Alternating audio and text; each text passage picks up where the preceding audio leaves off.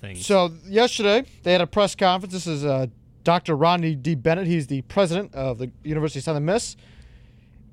I want to play the clip first and then discuss it because there's a little interesting component to this, and then I'll go after. But Ben, hit it. The University of Southern Mississippi, as mentioned before, has accepted the invitation to join the Sun Belt Conference effective on the 1st of July, 2023. Membership in the Sun Belt is an exciting opportunity for our university, an exciting opportunity for our student athletes, an exciting opportunity for our alumni and fans, and an exciting opportunity for the university's host communities. I believe without a doubt that this move will allow our student athletes to compete in what is fast becoming the best Group of 5 conference in the country.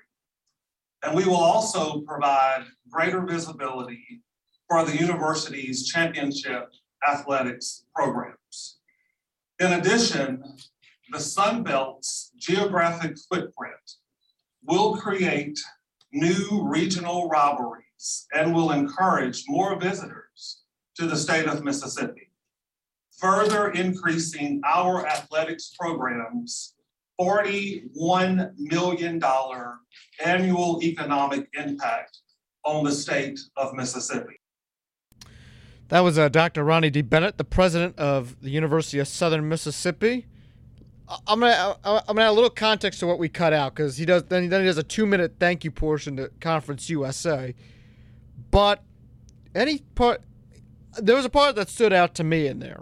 It wasn't a great reason, but it was something. I saw Ben, he was kind of reacting as the thing was playing, so I'll let you start here. I don't know. I was shaking my head. It's going to bring more people to the state. It's like that. Yeah, that's why. That was my reaction. I'm like, more okay. visitors. That's why you're moving to the Sun Belt. No, it isn't. It isn't. I don't know. I think it's just really interesting. I mean, it's just corporate speak. A lot of it. It's corporate speak. Yeah, just give your thoughts. I'll follow you up. I thought it was an interesting statement. Not what I didn't want to play the 2-minute Conference USA portion, but that to me was the interesting part of the whole thing. You're there with the Sun Belt Commissioner, and then you're going to do a 2-minute Conference USA stump speech. That to me seemed very interesting. Here's the thing with the regional rivalries. You're traveling the same area now. You already have teams in your regional rivalries there. So to me, I get the argument, but I'm kind of like, okay, you got poached. This is just simply what happened. We don't need to dress it up and move on. It's not like they're going to new states. Right. Because the Sun Belt, as you said, covers roughly the same area as Conference USA. That's why that whole financial impact statement to me, that was the... Andrew, I'll let you get in this, and then we'll talk about the new Conference USA potential members. Yep, and then we'll hit on that, and then we'll have to go to break real quick and get ready for Week 9. The only thing that stood out to me big time that nobody's hit on is mentioning the Sun Belt as one of the best Group of 5 conferences.